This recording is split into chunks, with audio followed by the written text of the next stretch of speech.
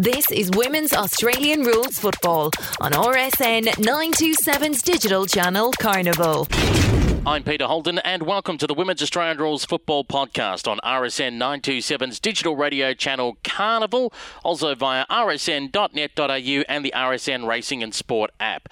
This episode, our 198th overall, is also available via Google Podcasts, Apple Podcasts, SoundCloud, Spotify, the iHeartRadio website and app, and at warfradio.com, or just Google Women's Australian Rules Football Podcast.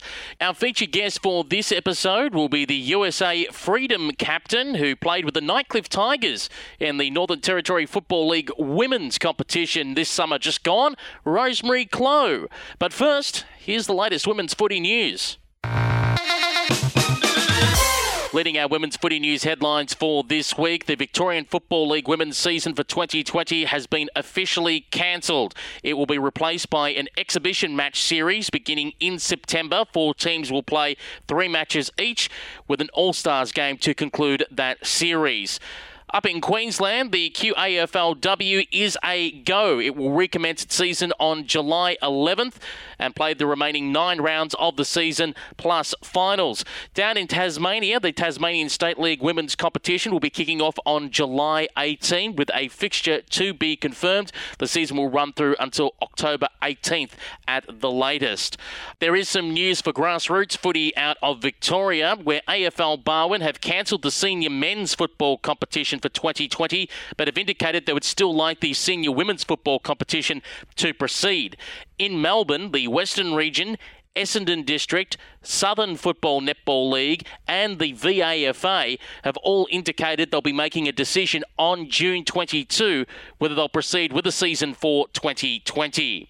And briefly overseas, AFL Germany have confirmed that their men's and women's competitions have been cancelled for 2020. And finally, AFLW All-Australian Ruck and former Australian Diamond netballer Shani Layton was a guest on the ABC's Q&A program on Monday, discussing the future of sport post-COVID-19. She disagreed with the assumption that women's sport had not been damaged by the restrictions and cost-cutting around COVID-19. There's been a huge damage because I completely agree that we just haven't got enough coverage. Tracy's already obviously talked about the FIFA World Cup being here in Australia with Matilda's number 7, Opals are number 2 in the world, Diamonds, the netball team, are number 1 in the world, and also our Australian women's cricketers are number 1 in the world. Yet, not only obviously at the moment no one's playing, so we're not getting any coverage, but when they are playing, they get the eyeballs on the screens. But it's up to the media outlets, start covering these sports because people want to watch them. We get the crowds there. You decide to cover it once in a blue moon at every World Cup, and then all of a sudden it disappears off the map. We have the WNBL that deserves recognition. We have all of the sports.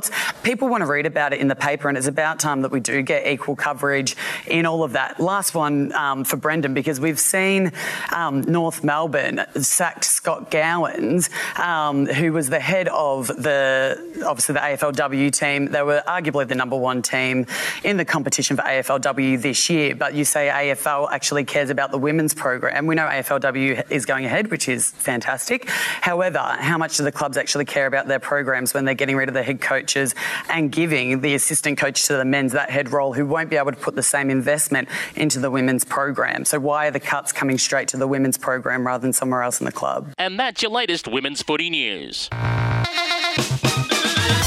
So to our featured guest for this week. She was born in San Diego, California, went to university in Sacramento where she starred in rowing, and somehow she ended up playing Australian rules football with the Sacramento Suns. She would have representative honours with the USA Freedom in 2017, partaking in the AFL International Cup. And coming back from an ACL after 2018 made her even more determined to get the best out of her footy.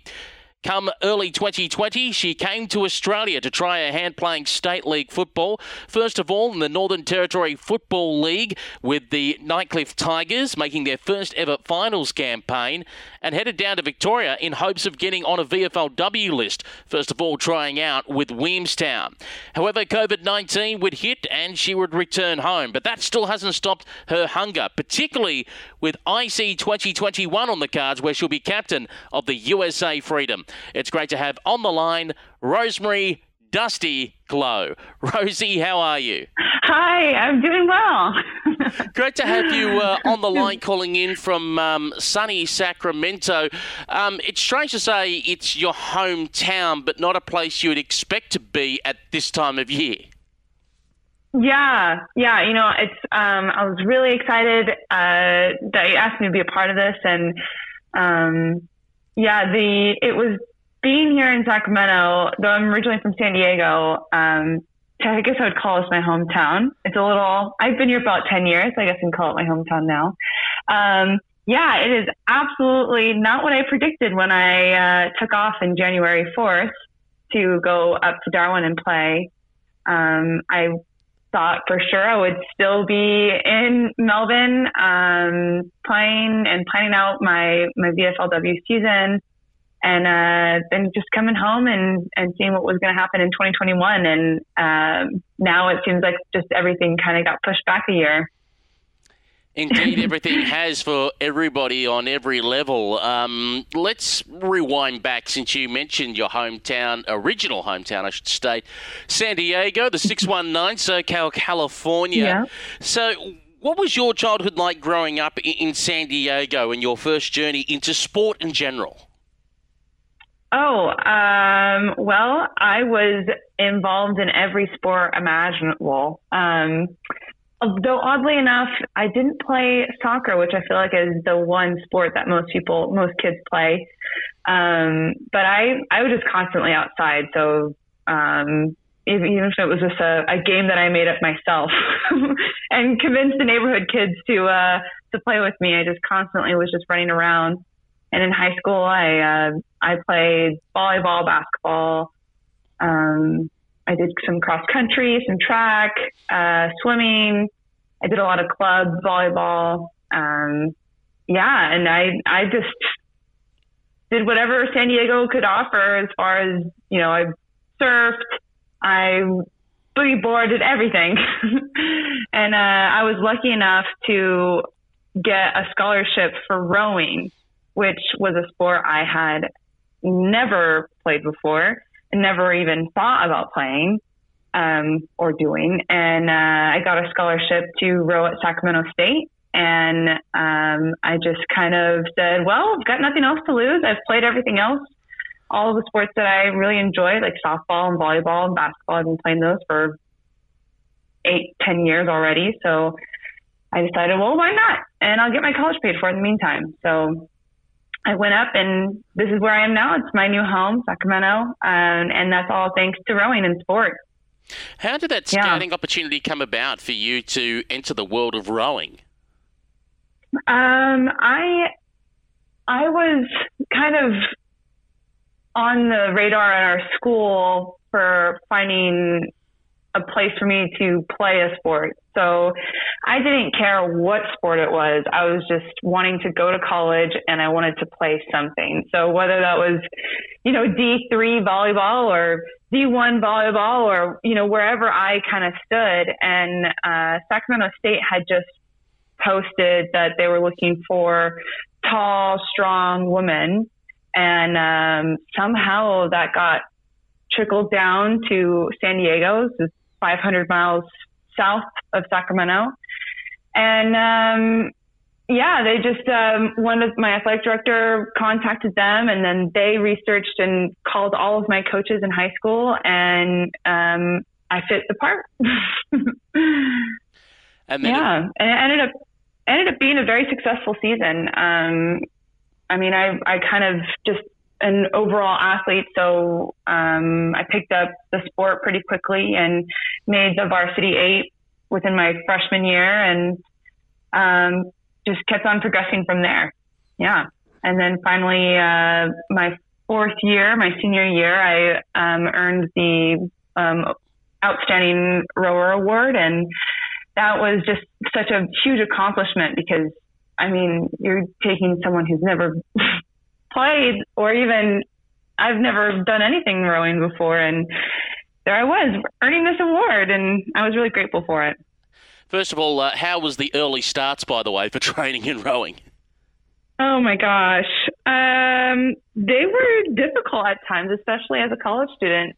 It was really hard to go to bed between, if you were really good, you probably should go to bed about 7:45 to 9:30. And with homework and procrastination and friends and social life, it was sometimes difficult to get to bed at that time. But no, it wasn't too bad. I would also ride my bike to practice, so it made for an extra early start to get there on time. It was good. Chilly mornings. I'll bring up two more points on rowing before we obviously switch back to Aussie rules. We talk about a lot of sports for women where it stops once you finish college. For you, what was that rowing environment like? Was it once college had finished, that was it, rowing was done? There wasn't a rowing community per se in Sacramento post-college? Or were you just looking for a different challenge because obviously your career is taking over post-college? Yeah.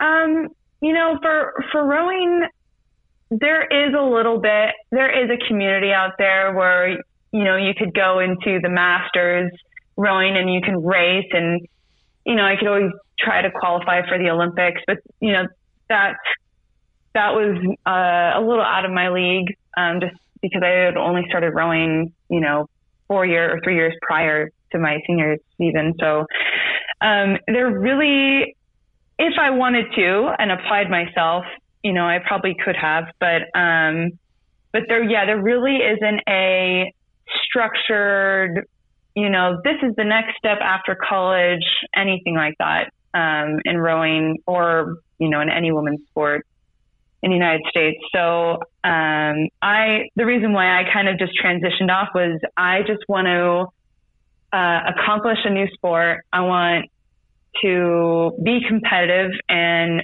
try and, make some sort of higher level team. And when I was rowing, it was always in my mind that I wanted to play rugby. I didn't play rugby in college because I was on scholarship for rowing and I didn't want to hurt myself and, mess up my scholarship. So I was like, oh, okay, I can try rugby and, it's a growing sport in the United States. I think this is what I'm going to do. I can try and see how far I can push myself with rugby. And and then that just kind of transitioned into, and then after rowing, I was also trying to compete in open water swimming because I just didn't want to stop competing. So I was training for that, training for open water swimming, prepping for a rugby season. And then I had gone out with one of my girlfriends and I had met who is now my fiance. We went on our first date together. Actually, it was our second date. We went and watched his sister play, Lorraine Quokka, in Davis. And he was just talking about, just watch the sport. We can drink and watch and it'll be fun. And I'm like, all right, I like watching sports and drinking. That's fine. And, and then it just kind of turned into, hey, you should probably come practice with us and train. And I was like, I just did 4 years of no contact. Like I didn't even see my own teammate's face. I don't know if I want to get hit. And, but it just added a whole another element of difficulty and challenge. And that's kind of what I was looking for. And, it was just completely different. And then I ended up playing Australian rules football before I even played rugby. We'll circle back in one moment to the Sacramento Suns, but I do pick up on one final point on rowing. Because you were actually coming to Melbourne, Melbourne's actually quite famous for rowing, particularly along the Yarra River on a very cool morning. There wasn't any attempts while you were out here to recruit you into one of the rowing clubs here. No, but I was thinking about seeing if I can hop in on a pair or a double with someone and on the weekends. That would have been fun. So let's roll back to the Sacramento Suns. As you said, you were going along with your now fiance, Robert Quokka, who, by the way, has an awesome Instagram handle, which is Quokka-Cola. I thought that's very clever. So what's your first impressions? There you are. You're on not only a second date, but you're there having a few drinks, watching this sport up until that point you've never seen before. Yeah. Yep. And it was really kind of confusing because even when you're watching American football, you can at least see a majority of the field, but we were on one corner of the field closer to, the goalposts, but they were on the other side. And I was like, can you even see what's going on here? Are they playing? Is it a timeout? What's going on? Like, I was like, why is this field so huge? So it was just kind of sitting and watching the ball kind of bounce around back and forth. People got tackled and then a whistle blew and, people seemed to know exactly what happened next. And it just seemed like a game that has a lot of rules.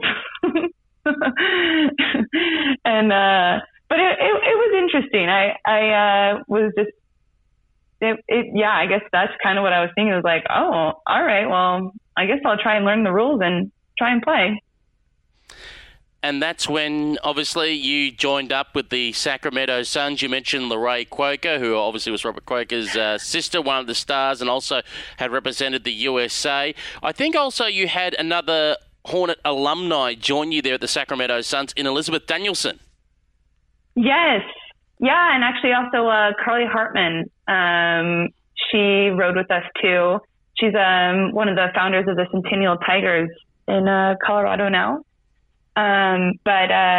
Yep, I brought in, as well as my maid of honor, Jessica Smith. All four of us joined in 2015.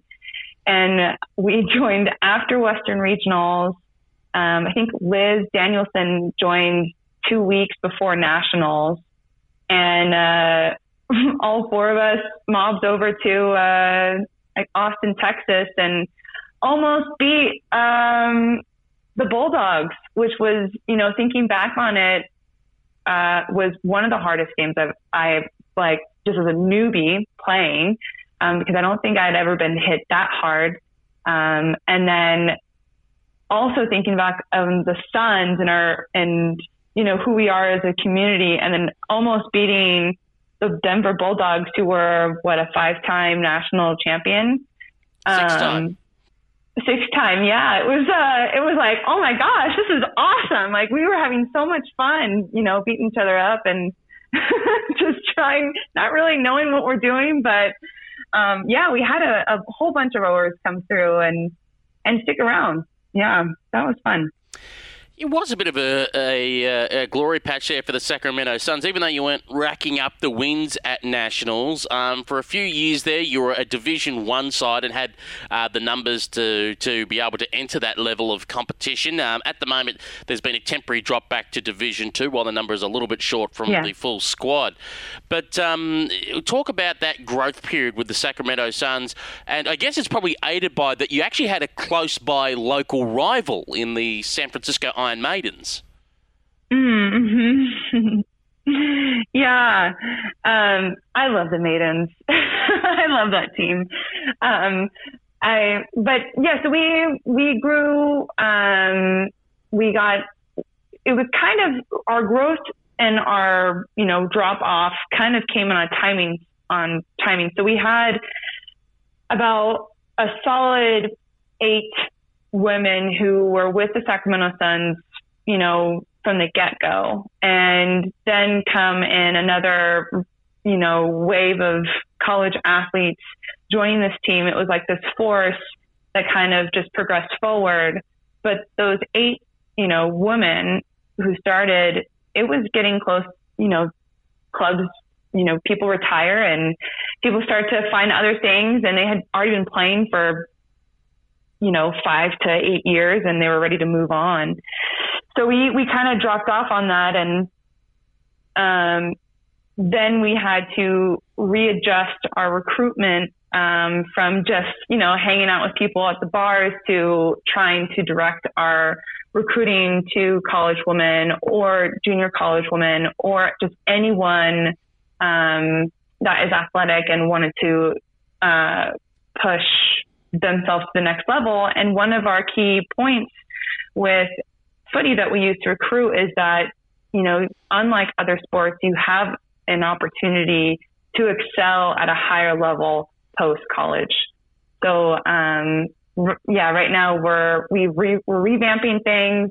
COVID totally, just like for everyone, put a stoppage and a damper on those things. But, with the more important and strong women that we recruit, the better our USA Freedom team is.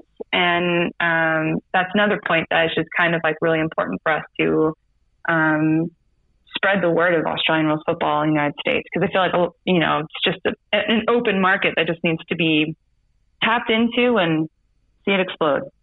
I know, obviously, it's the men games being shown on TV at the moment, but how much is it a little boon that you actually are getting those AFL men's matches shown at the moment on FSN1, which is a basic cable channel, so it's available in a lot of homes in the US, and obviously the recent announcement that at least one game a week will be on ESPN2 and another game on ESPN3.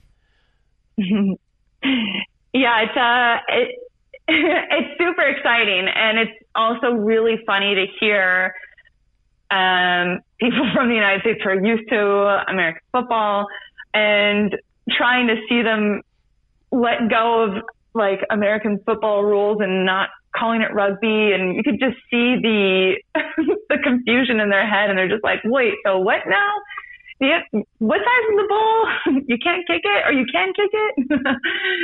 It's really fun to hear them kind of figure it out. And, the big, like, spectacular tackles and all of that. I mean, it's fun to see them respond to that. And, I've been playing now for 5 years, and you reach out to whoever you can to try and play. But then now that they started playing on TV, now people are coming to, our club and to me saying like, oh my gosh, this is the sport you've been playing. I thought it was rugby this whole time, and now I know exactly what it is. And so it's going to be, I think that this is a great move, and I'm really excited to see the level of Australian football in both women and men's excel and increase. It's going to be a really good next 3 years, I believe.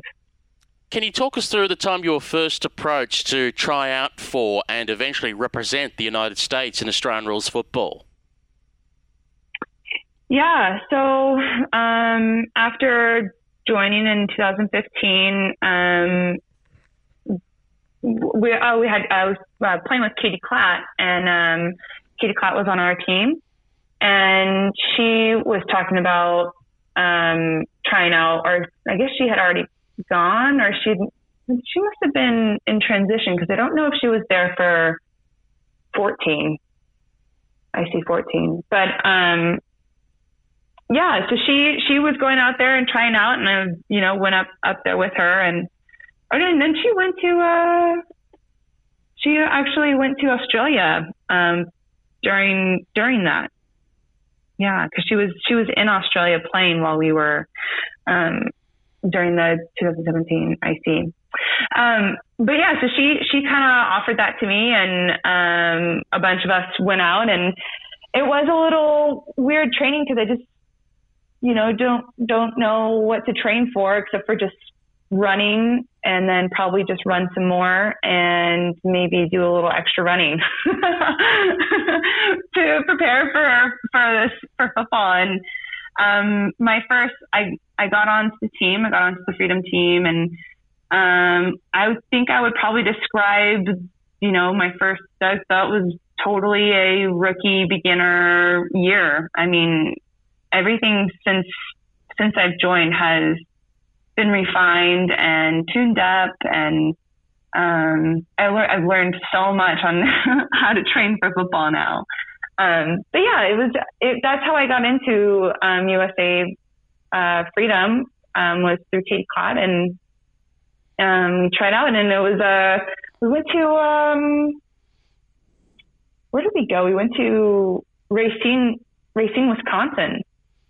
That's where tryouts were. And it was really windy in the middle of nowhere. And they were testing out to see if they can have nationals there. And yeah, I mean, it's a good spot. It is beautiful. It was very windy, and I'd never been to Wisconsin before. So yeah, but he's brought me to a lot of different places in the United States I never thought I would go. And just to give everyone in Australia a bit of an idea, Racine, Wisconsin's weather is a bit like Ballarat in Victoria, freezing cold. So make sure you are rugged up. So 2017, you're representing the USA Freedom, and talk about having to, I guess, make that decision to come down to Melbourne to spend 3 weeks of your life down here, and everything you had to rearrange to make it possible. Because I remember speaking to Catherine Hogg, who told me about a few of the players on the Liberty side. Some had to either leave their jobs. Actually, some got fired from their jobs just to be able to have the time off to come down and play 3 weeks in Melbourne. Yep. I was one of those people who left their job because we only get, in the United States, I think, 10 days of paid vacation if you're lucky. If you have a full-time job and if they're nice, and you have to use those for you just use them throughout the year. You don't really get 3 weeks off. And my company, I just was ready to kind of move on, and I was 22 or 23 at the time, and I didn't really have very much to lose. So I just said, I saved up enough to, be unemployed for 4 months. And, that's what I did. I quit my job, played, checked out, the footy scene while we were playing the International Cup. And it just, going to the International Cup and playing there, one, it was just so much fun, like with the diversity of people and, the different perspectives of the game, and what countries really pay more attention to, like as far as field play goes. It was really interesting and fun to play against other women, and it also opens your mind that like the competition in the United States is just one level. I mean, you go and you watch, even when Liberty was playing against other clubs, like that's just a whole nother level and commitment of football in Australia. And then, then we watch an AFL game. It seemed like there was way more people at these AFL games than, a 49er game. And, it was just really cool to experience the culture and like the motherland of Australian rules football. It was really fun. Yeah. So once I went there, I was like, I'm taking this to the next level in the United States. I'm going to take this even further, and I want to see how far I can get there. And, and then a lot of that came to, I had to make a lot of other commitments and choices in my life to help me get there. So it wasn't just, I need to get better at kicking and, marking and all of that. I needed to fix my diet. I needed to, become a better sprinter and jumper. And, I couldn't rely on my, athleticism, in rowing in that sense, where I had a good base and solid foundation, but, footy takes a whole, different type of commitment to fitness. And, I was so excited to see that there was just so much more opportunity for me and for women's football in Australia. So, yeah, it was so cool going to the International Cup in 2017. Yeah, and so that was kind of the start of my journey to where I am right now. And unfortunately, in 2017, when I came back, that was when I did my first year of rugby, and I tore my ACL in a championship game. We still won, but it was April 21st. I'll never forget. Before that incident happened where you did your ACL, as we reflect on that 2017 year, including, should I say, that the USAFL Nationals were played in the town you were born. They were played in San Diego. What lessons did you take out of IC17? For one, obviously the team was gutted with injuries through the tournament. It just seemed like everyone from the USA was dropping like flies. In fact, some of the Freedom players were doubling up, playing for the Liberty Tour as they went along. But secondly, as well, I guess the changing competition, not only did the Great Britain Swans come along and beat you in the third versus fourth playoff, but they were a bit better structured. Canada was a bit better structured. Ireland very disciplined and very quick with the football. What does that say about USA football after that when you look at that going, okay, we need to do X, Y, Z if we're going to be competitive, if we're going to be a chance of making the final? Yeah. I think a lot of that had to do, I definitely just field awareness and really being together as a team.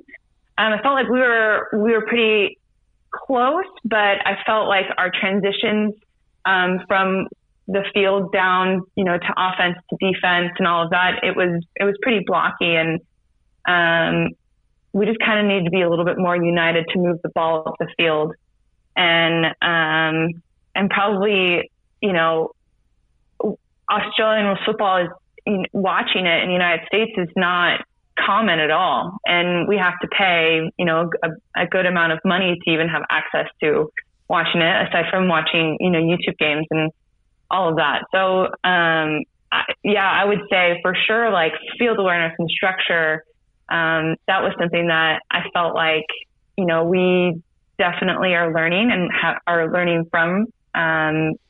As captain right now, that's something that we're really focusing on. We watch a lot of footage and we discuss it a lot, and we have different things that we focus on each game, and for sure, field awareness, and then also preparing for bigger hits and preparing for kind of that quick movement on the field, because it's definitely, USA football is a little bit slower than how it is at the International Cup. So it's much quicker. And then even from the International Cup playing in Darwin, it's much faster than that. And so definitely our structure, we're working on that, and being tough. Don't go anywhere. We've got more of our chat with USA Freedom captain Rosemary Clow coming up right after this. Been playing for a while, sweet kicks, 'cause footy makes you smile. Sweet Kicks football. If you're getting ready for the trials, gotta go the extra mile. Sweet Kicks football. Not always hearing that sweet sound when you kick the ball? Need to develop your footwork or explosive speed? Want to take the next step in your footy career? Then you need Sweet Kicks. More info on our Facebook page or go to our website, sweetkicksfootballacademy.com.au. Gotta go the extra mile. Sweet Kicks football. In Melbourne on RSN 927's digital radio channel Carnival, you're listening to the Women's Australian Rules Football Podcast. I'm Peter Holden. Thanks for your company. Our featured guest that we're chatting with this week is Rosemary Clow, Sacramento Suns footballer in the United States Australian Football League, and played this summer with the Nightcliff Tigers in the NTFL. Currently, she's back home in Sacramento, and she's looking forward to 2021, where she'll captain the USA Freedom at the AFL International Cup. So obviously that 2017 year has given you an adrenaline rush. As we said, you represented the United States. You then played in the USAFL Nationals in San Diego. You then dived headfirst into playing rugby. And then, as you said, in the championship, there went your ACL. What's going through your head of this has happened, then the scans are coming back, and now you're 12 months off of sport? Yeah. That was a very difficult day for me. I never was injured before. I've never broke a bone, never done anything. I've never not been able to play. And that was a moment in my life where I had to decide, what was important to me. And, I could have picked up a different hobby that didn't involve sports and really taken that off and done something else, or just, decided I was done with sport, or I could be the comeback kid, come back stronger, and just kind of be relentless. And that was the choice I made for myself, because it was almost a competition with myself, and I'm addicted to competition. And that was kind of it. That was the deciding factor. I sulked about it for, I think, pretty much until my surgery. And then once I had my surgery, I found a sports recovery called Results Physical Training, and they were specific in ACL return to sport rehab. Even though most of the sports was more like soccer and baseball and football, they researched and learned and, figured out how to get me back to AFL. And I was really, really, really lucky for that. And at the time I was also working for Mark Bell, who is, he's a, power lifter. And I kind of worked in the fitness industry. So I had a lot of weights and, other resources at my fingertips to help me get back. So it was kind of like do or die. And I decided to do. And it's definitely true. I mean, I came back a much better player, not just in skill and in fitness, but also mentally.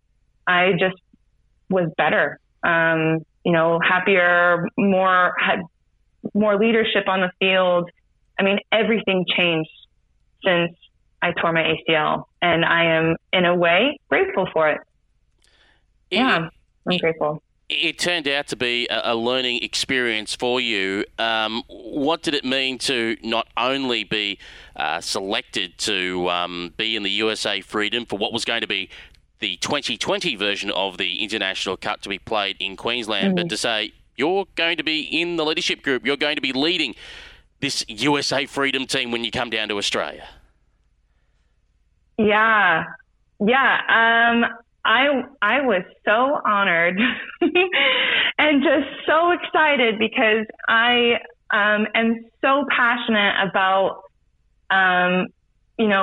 Australian rules football, and I love all the women that we play with, and I love USA women's Australian rules football, and I think that being on the Freedom team and knowing that the International Cup was coming up, knowing that I was 12, I started my first game back was in my 11th month. So I had 11 months of, no competition with football. And, but seeing all the women train and play against each other and, seeing how groups are being formed and people are getting better and women's football is growing. It was just kind of like on and on. I have to keep pushing. And, my commitment in return, I think inspired a lot of other women to push. And, we get injured, we're older, most women who play football in the United States are usually out of college. Typically, I would say some women start at 22, some women start at 30, some women start at 40. We're a kind of an older group in comparison to Australians. And so I think I just, the recovery from injury and the commitment to the sport and, the excitement for the growth of women's football, I think all of those things really came together. And I was asked to lead, and I'm so excited and happy to be the leader of the women's Freedom team. One might cheekily ask, which was the tougher comeback, yourself from the ACL or Drake Asias popping out a kid and, hey, 6 weeks later I'm back playing football? Right. I think that having a child is way, way, way, way more difficult than recovering from an ACL, for sure. I mean, that's who I call my hero, are women who have children and come back and play sport. I mean, I look forward to that if that day comes for me. But man, she's a Wonder Woman, and I applaud her for that. Yeah, she's incredible. How about the decision to come down to Australia to try your hand playing state league football? First of all, with the Nightcliff Tigers in the NTFL, and then we'll talk about coming down to Victoria. When did the seed get planted for that, and what ducks did you have to line up to make the journey possible? Yeah, so I was talking to Katie Klatz in my little friends group circle, and so was Jess Butcher, and so she was over there playing, and Amelia kind of went over there and played a little bit, and April was over there. Val made a move down there, and I was just kind of thinking and looking around me and thinking, well, here I am in another position where I don't have anything to lose. Why not just see what I can get into? And so I had a tough conversation with Katie, and she basically said, you're either in or you're out. You have to make that commitment, and if you choose to play in Australia, you need to be fully committed. And so I pondered on that for about a day and reached out to the USAFL Exchange, and try to get through and play some football and be connected through them. But I had a lot of help through Jess Butcher, who connected me to the Nightcliff Tigers in Darwin and connected me with Penny. And from there, I networked, a lot, and USAFL kind of posting about me testing the waters in Australia. I had some other coaches kind of reach out to me, and so what I had to do to prepare that, I had to leave my job. I left it in November, and I was leaving in January of 2020. So November 2019 was my last day, and I was lucky enough to have a paid internship. So I do revenue optimization online, and so I had a little bit of income going into Australia. To work. I still had to find a job while I was down there, but I didn't lose out completely on a career path if I chose to come back. I sold my car. I didn't put my name on a lease, and had to say goodbye to when we decided Robert was just, he's my boyfriend, and he proposed to me 2 weeks before I left to Australia.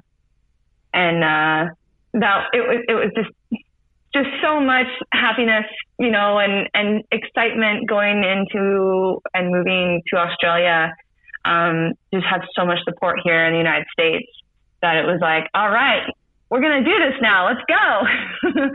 And I felt so lucky to be a part of the Nightcliff Tigers. Man, those girls are so much fun, and that whole club just welcomed me with big open arms. I'll never forget my first game going there, and they just, I was like, all right, I'm going to play defense. And they're just like, cool, just don't pass out because it's super hot outside. Like, all right, sounds good.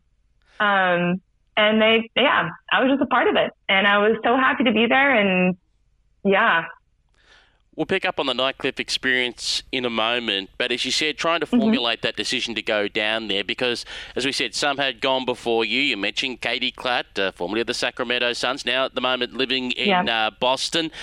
She'd spent 2.5 years down there, managed to play state league level with Melbourne University, but just fell short of making AFLW. Then another one went down the path, Jess Blecker, Portland's GOAT. She was down there playing with Nightcliff, and then Collingwood in the VFLW.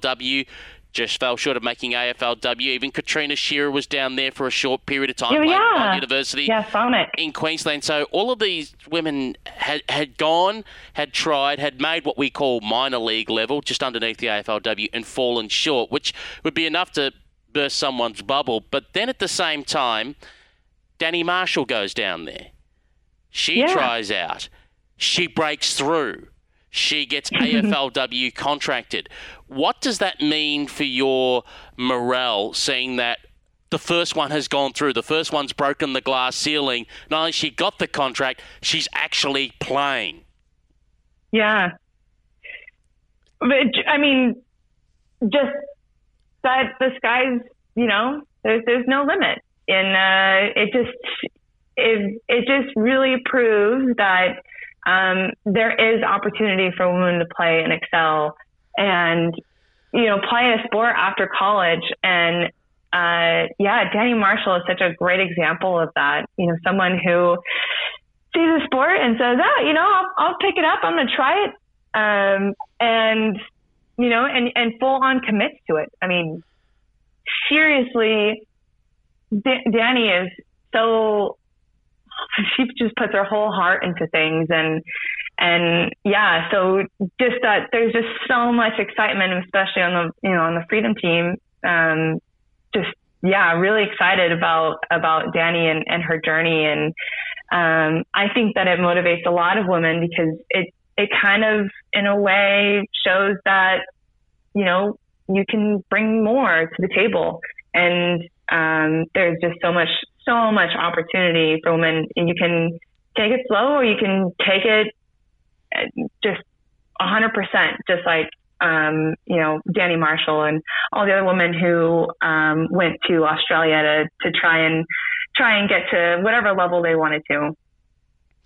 So here you are, you're in Darwin. If I am correct, you were like less than a day or just over a day from jumping off the plane to running out and running onto the field with the Tigers? Yeah. Yep. I had landed at like 2 p.m. or it was either 2 or 5. I don't really remember, but on Saturday, and we had a game on Sunday at 2. And I just they threw me some game shorts, and I was already signed up to play for the Nightcliff beforehand. So all the paperwork was set. And I will never forget just walking into the locker room because, you guys have that over there is like actual football club rooms and all of that. It was very similar to a college experience in that sense, just like the amenities that are available for football. Walking in, I'm already drenched in sweat because it's so hot. Luckily I did catch on to that, Jeff, and I was drinking water for making sure I was on my water count 2 weeks before. So I was pretty good on my water. And everyone was just like, hey, how's it going? Like, it was just totally just so welcoming. And, Emma Woolsey, she is a killer and she was awesome, but she was the one, she like punched me in the arm and was like, all right, you going to get it out there? And I was like, yep, let's go. And, I just kind of similar in the United States, people were just like really excited to have you. It's awesome that you're from the United States and you even know about our sport, and we can't wait to teach you and learn from you and all of that. Yeah. I also had to get used to, the accents, because I think that was difficult transitioning over there because, there's, I'm just used to the American accent, and on the field, they would just start talking, but it was just sounded like noise to me. And I was just like, oh man, I don't know what you just said. What's it like running out in that game? Obviously, you're still trying to learn everyone's name and get used to who the heck's who without any idea of, okay, where am I in the structure? What do you want me to do? Where do you want me to run? Because we need to remind people that in the US, it's very rare that you will play on an oval-shaped field playing full 16 or 18 aside. You're commonly playing 9-a-side football on a soccer or rugby pitch. Mm-hmm. Yeah. Yep. Luckily I was, I trained well enough to, maintain and hold and, be competitive in the fitness realm of things. Because I knew that, playing over there in the IC, we played on, you know, relatively large fields in comparison to United States. Yeah, but it was slightly intimidating because I had no idea where my skill level was in comparison to, you know, Australian, you know, women's Premier League football. And it was just like kind of testing the waters. And, you know, I was told that, you know, Northern Territory football is super quick pace. And I know that United States football we're on the slower end of things. And, I was just prepared to feel like it was my first day playing football and like playing against the Denver Bulldogs and just catching the ball and immediately getting tackled. I was like kind of just assuming that it would be something, I don't know. But luckily, I was pretty competitive with them, and you know, they just said, you know, play your defense. You know what you need to do, and they watched some of my footage too, so it was all good. And Hannah Turnbull, she's the defensive captain for the Nightcliff Tigers. She was a perfect example of how important it is to use your voice on the field. And even though that first game, it wasn't that I couldn't hear them. I could hear them, but it wasn't comprehending as quickly. And, you know, as we started playing with each other, it was just, we communicated so well and ended up, you know, really running the back line together towards the end of the season. So I learned so much from Hannah and all of that. So it was a little intimidating at first, but then, you know, when you have teammates around you and supporting you and basically have this expectation of you to be better, there's some sort of comfort in that. And just being like, yeah, actually, I got this. Let's go. I was going to say, everyone is their own best critic. So how did you think you fared fitting into the squad with your skill level, etc., compared alongside to, in your team, you've got a couple of players that have played for the NT Thunder at under 18 and at senior level, and you also had the VFLW Bulldogs captain and Michaela Ward also playing in that side. Yeah. Man, it was so much fun playing with her on the field. I mean, she just dives for the ball, and the ball goes into her hands. Like she is awesome. And that was kind of one of the things that I actually really worked on, you know, watching her play and seeing how she does that. I had to accelerate my learning and my, you know, to be coached. I had to really open that up and excel to reach that level of Michaela Ward. I mean, man, she's going to be playing again. I think she is. I haven't touched base with her, but I'm sure she is. You know, watching her play. And then we had Eliza Morrison. She's just a little, you know, road runner, and she ended up making the Bulldogs VFLW. And yeah, so I felt like, you know, my first day compared to, you know, my last game, the first week versus the 6th week, I felt like I had my skill level increased. I don't even know what, by 100%, 300%. And that's just because I'm kicking with women who, you know, kick it straight to my chest every time. And we weren't, you know, teaching the sport. There's just everyone already kind of knew about it. And then, so that already increased the level, you know, by a whole 100% from the United States. And then you've got, you know, the natural skill, or just like being around a football. And then, you know, the field play. So like we did a lot of game sim. I practiced, you know, two to three times a week. And then we had games.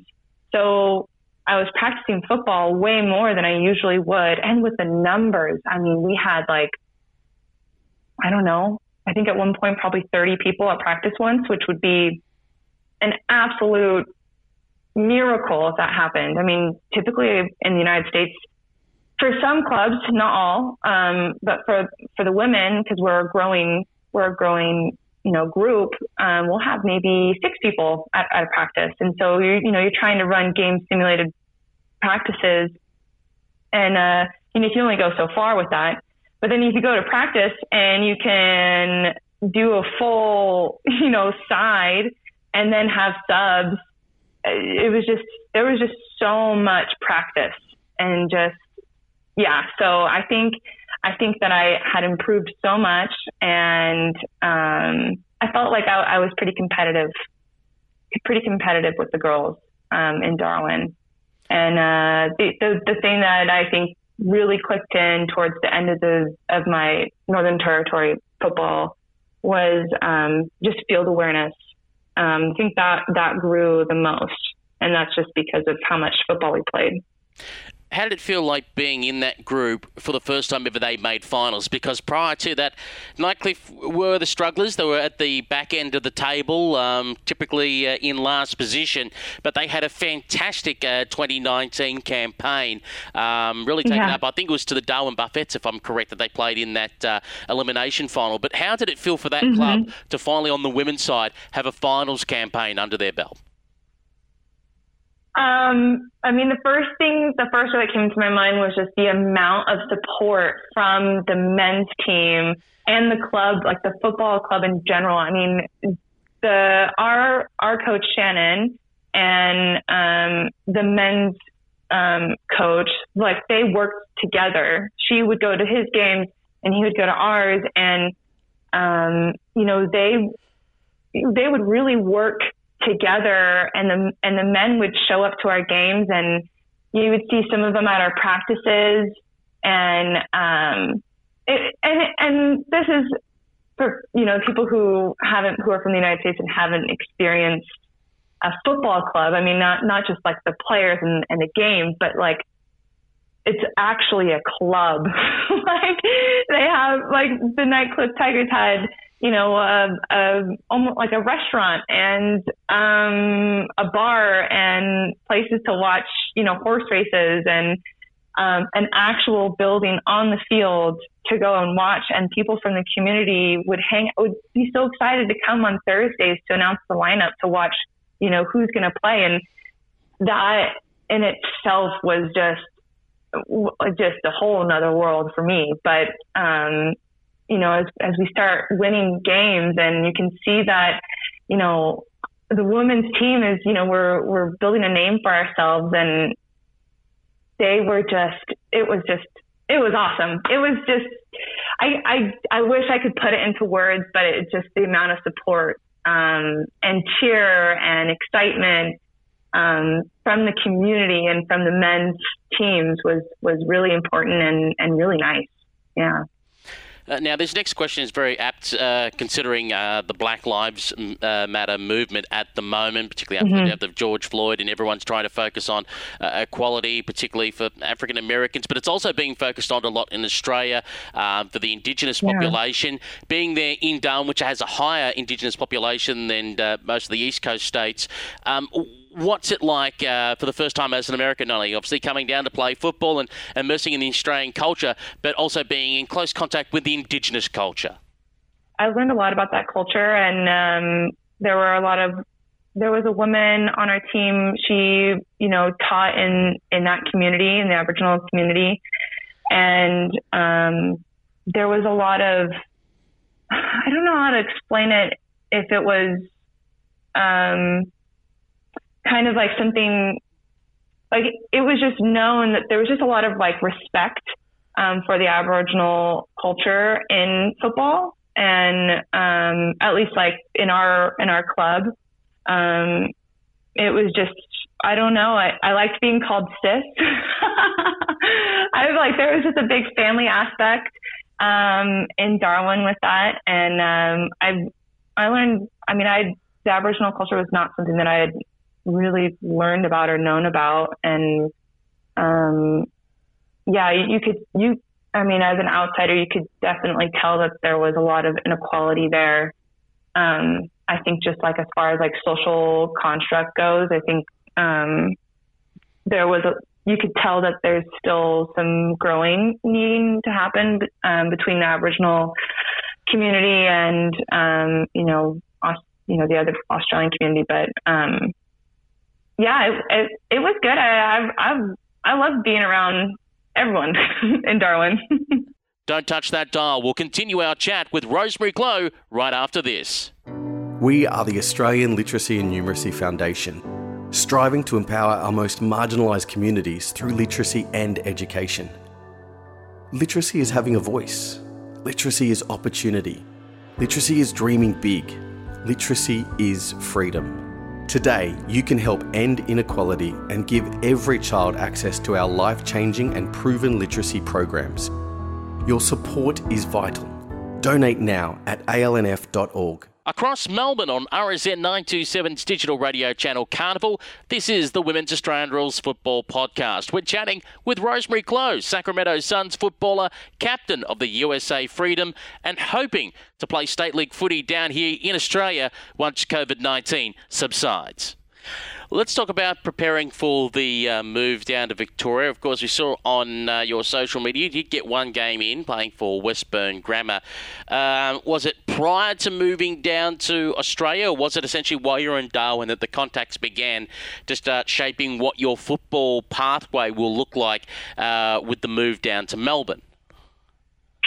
Yeah, so when I think about that, I think I kind of explain myself as like almost like a couch surfer. I just kind of was like, I want to play somewhere, and I didn't know exactly, who exactly to contact, how things really work as far as, what team I should play for, and I didn't know very much about that, and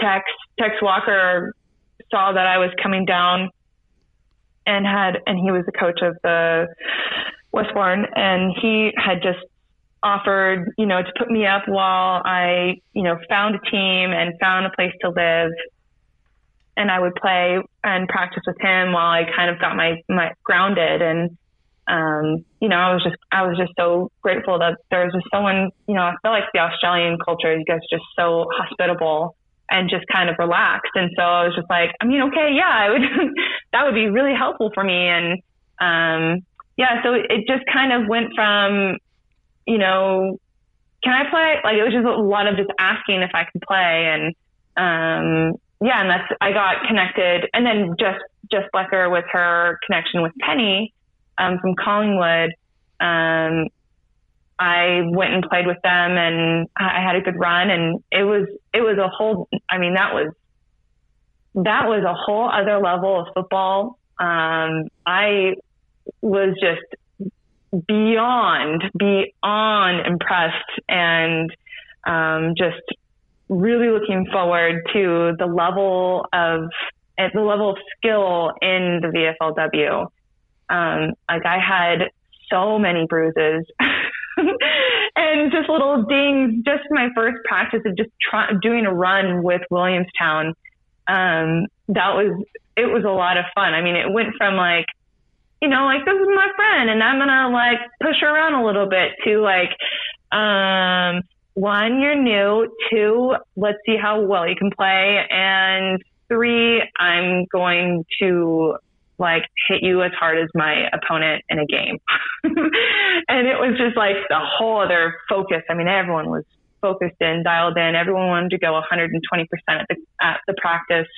This is what they were here for, was to play football. And I don't know if the extra hard hits was just because I'm American, but I'll take it. I'll take the extra hard hits.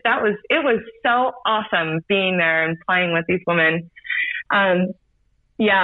So that's how I got to Williamstown. I think kind of looking back and seeing what I can improve and do better next time, or might have ran with, I don't know, I might have just probably should have opened up my options a little bit more. So that's what I'm doing this next year, is going to kind of open up my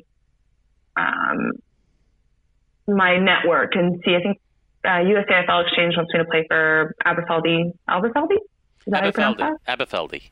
Yeah. Yep. So that's kind of the next step for my community team. And then from there, USAFL Exchange will also help me get connected with other, VFLW teams and try and highlight, what I can do. So it'll be a little bit different as far as the process goes because, now that I'm officially connected with the USAFL Exchange, things will be a little bit different. Yeah. Go ahead. Just on that trial at Williamstown, and understandably it would have gone up a couple of gears because at the same time, as much as they're your quote-unquote teammates, they're also trying to fight for a spot on the list with you because it is competitive to get onto a VFLW list, so therefore would have gone up a couple of notches. But as you said, you got limited time to learn under Penny Cula-Reid. What was it like being under her coaching tutelage? Very respected in women's football here, a legend of the game, just making her way into coaching. In fact, the reigning premiership coach in the VFLW. Yeah. It was, she is great. Very direct, very specific, and every drill that we had seemed to have a very strong intent and had a perfect transition into the next drill. So whatever we would work on in one drill, the point of that would be very clear, and the next level of that drill, you're like, oh, I see why we did that because, she wants to see this happen in this drill.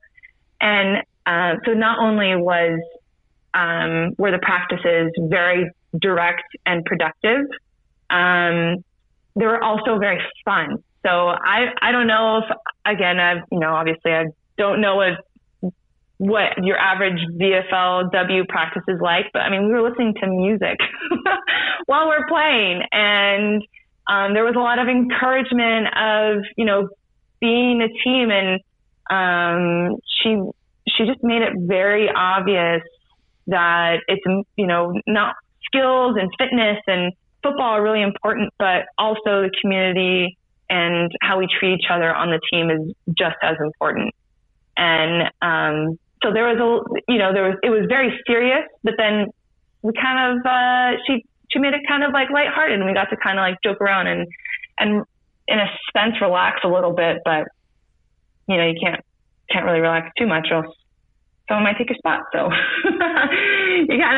we all kind of had this mutual understanding that, we are there to make each other better. And she set that platform. It was very obvious from, day one. There's just practice was just very structured. Very productive, very efficient. So it was really cool. I really enjoyed Penny. Yeah. So 2020 was meant to be a big year. You've kicked off in Darwin, done very well up there in Nightcliff. You've come down to Melbourne. You've got a community football club. You're trialling in VFLW. IC 2020 was on the calendar, and then COVID-19 comes along. At what stage did you go, okay, I need to pack my bags and I need to get back home quickly and now? That was March 23rd. That's when the AFL commissioner made his announcement that, they're going to stop playing AFL until there was a better grasp on what was going on with the pandemic. And, but I will kind of go back a little bit. And we heard a little bit about it in Darwin. It was just kind of a little whisper. We didn't really know very much about it. I go down to Melbourne and, just kind of forgot about it. And then all of a sudden, Italy got hit pretty bad. And, starting to hear about all these other countries. And then it was kind of like, all right, well, we're not, I think, I don't know, I want to take a risk. I feel like if I took a risk, it would be better. And for me to just stay and kind of push through this. This was my dream. This is what I set out here to do. I just need to stay. And so, another week passes by and now we're limited on what we can do at practice. but we're not too sure how much longer it's going to last for. It might be 4 weeks at the most, and that was kind of the talk. And so I was like, all right, well, I'm here for football. There's not very many jobs here for, a non-Australian citizen. And where I was staying was temporary. So I had to then find another spot in a house while, everyone was so worried about COVID. I mean, everyone still is, but it just kind of progressed to like, oh, well, maybe I should go back. I'm not too sure, talking back and forth with my family. And a lot of them were, half of my family was, suck it up and, do what you need to do. Stay there and, just figure it out. And, which was a big part of how I felt as well. And then I had another half say, it's not worth it. We don't know anything about this COVID and we don't know anything. And it's just probably better if you're home. So my birthday was March 22nd. Celebrated with my family over Skype or Zoom. And then, the next day, that's when they announced it. And I just knew that if AFL was going to stop, then absolutely, I should probably go home because that's a pretty big deal, especially in Victoria. So I booked my ticket for the 24th. And I booked my ticket for the 24th, and I was home by the 24th. Of course, Drew. The time zone changed. You were home the same day. Yeah. So there you are back in Sacramento, which, of course, California went into a state of lockdown. I see 2020 got cancelled. It was off the radar. We don't even know if there's going to be a VFLW season here in Melbourne. Things are so up in the air. Yeah. The only thing, if you look on a football calendar applicable to you that's possibly still out there is the USAFL Nationals, which at this present moment is still going ahead in Ontario, California in October. Can you give us an insight to where you're at in terms of restrictions there in California, particularly in Sacramento and the capital, but also, I guess, the return to play stage for the Sacramento Suns? Yeah. So right now we're in phase 3. Friday was the first day of phase 3, and bars are opened, hair salons are open. Those are kind of the two main ones. It was kind of weird because when phase 3 happened was also the same time as we had a big protest here in Sacramento. So there was a lot going on the last 2 weeks in the capital. But so right now we can't have any contact, but unaffiliated with the Suns, as a, private party, we can be around 10 people, but we still need to maintain our distance. And some restaurants require you to wear a mask and follow, the path lines to go to the restroom. You have to wear your mask in the restaurant. I mean, it's so different, and it's not anywhere near back to normal. And they've also in Sacramento canceled all high school and elementary sport for the rest of the year.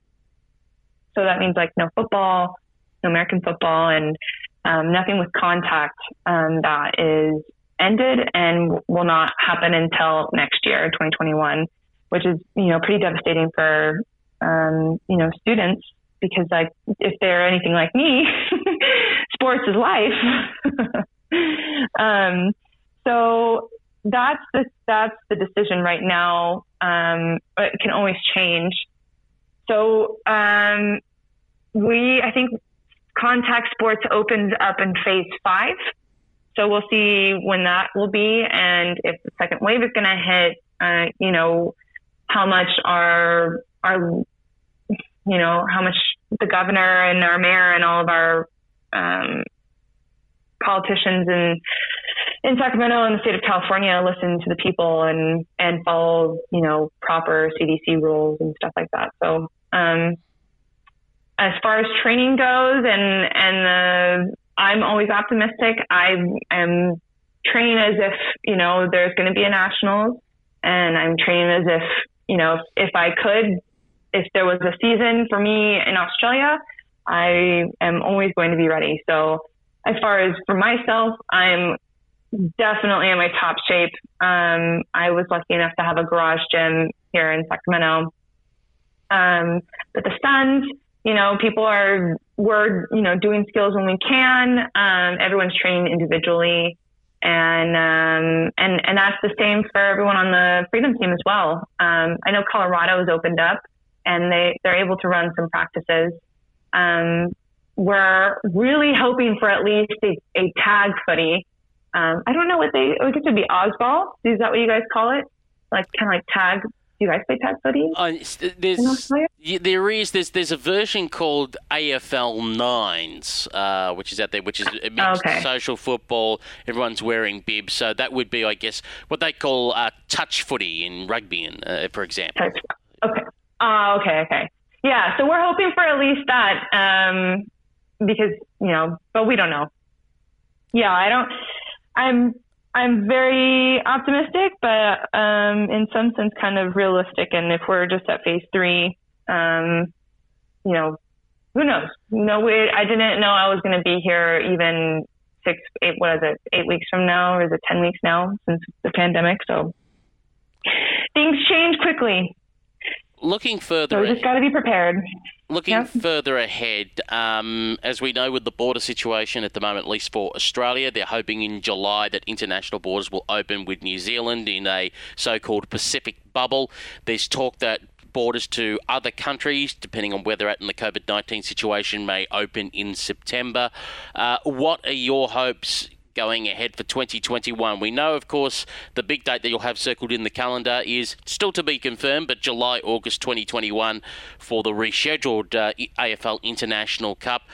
What are your hopes at this stage, as much as things are sketchy, about a timeline of coming back to Australia, whether it's through Darwin or coming direct down to Melbourne? Yeah, so ideally I had so much fun in Darwin. I would have to play for my Tag Owls again. If I could manage that, I would probably, if they had a season, depending on everything, I would either see if I could play. Well, it all depends on my rookie status and how that is, and also my visa, because I was only in Australia for almost 4 months, 3 months. What my visa status will be and all that. But that's a whole other story. We'll just say if everything, were to go according to plan, it would be to move to Melbourne in February, train and practice with whoever I'm coordinated and connected with through the USAFL exchange. And then, play it all out. I am getting married in May. So I will come back for 2 to 3 weeks, get married, and come right back to Australia, finish my season, and, suss out what happens next. Where my skills improved and whatnot. But right now it's just the goal of reaching my highest potential, being a part of, the best team and helping and, really kind of contribute to a team over in Australia, be an example and help motivate and lead the USA Freedom team and all of my ladies all across the United States to, train their hardest, take football, seriously. And, they all do, but it's just, understanding that next level of the International Cup, just really motivating them and just being connected. That's the plan. February, play, get married in May, play again, go to the International Cup, finish off the FLW season, and maybe I'll do it again next year. Who knows, in 2022. And one last question. Can't stop me. One last question before we let you go. What would it mean to you personally if things, say, went super well, you did well in the VFLW, and someone came up to you and said, we'd like to offer you an AFLW rookie contract? That is the ultimate goal. That is absolutely, that's my eyes on the prize. And that's kind of what I'm training for right now is, you know, you train to be the where you want to be. And my schedule right now is, I would say, at an elite level. And I would be ready as soon as, if I will, one, work as hard as I could to get that opportunity. But then two, as soon as that opportunity comes my way, I would, you know, do whatever I could to immediately get there and be the best, you know, teammate and team member that I could be. That would mean the whole world to me, and it would truly be the dream come true of, you know, that 8-year-old Rosemary who was playing, you know, softball and had dreams of playing, you know, college sport, whatever. And, you know, if I were to tell, you know, my little 8-year-old self that you made it and you're going to play professional, I think, I mean, even to me right now, like almost brings tears to my eyes. Like that would be, that would mean the world to me. So, and knowing how important that is to me, I know that, I will get myself there. I really hope I do. Well, Rosie, thank you very much for taking a big chunk of time out of your day to chat with us here on the Women's Australian Rules Football Podcast on RSN Carnival. We hope you stay safe up there in Sacramento. Fingers crossed you can get some footy going with the USAFL Nationals, and we look forward to your return to Australia in 2021. Thank you so much. I can't wait. Can't wait to see everyone. And that concludes the Women's Australian Rules Football Podcast on RSN Carnival for yet another week. This program airs every Wednesday evening, 6 p.m. Australian Eastern Standard Time, right here in Melbourne on RSN 927's digital radio channel Carnival. Also via the RSN Racing and Sport app and rsn.net.au. If you missed most of this podcast because you were listening on the radio and just found us when you tuned in, don't worry, you can hear the full podcast by going to Google Podcasts, Apple Podcasts, SoundCloud, Spotify, the iHeartRadio website and app, or at warfradio.com by searching for the Women's Australian Rules Football Podcast. It's that easy. And we're also on Facebook, Instagram and Twitter. Just look for WARF Radio. Until next week, I'm Peter Holden. Thanks so much for your company, and it's bye for now.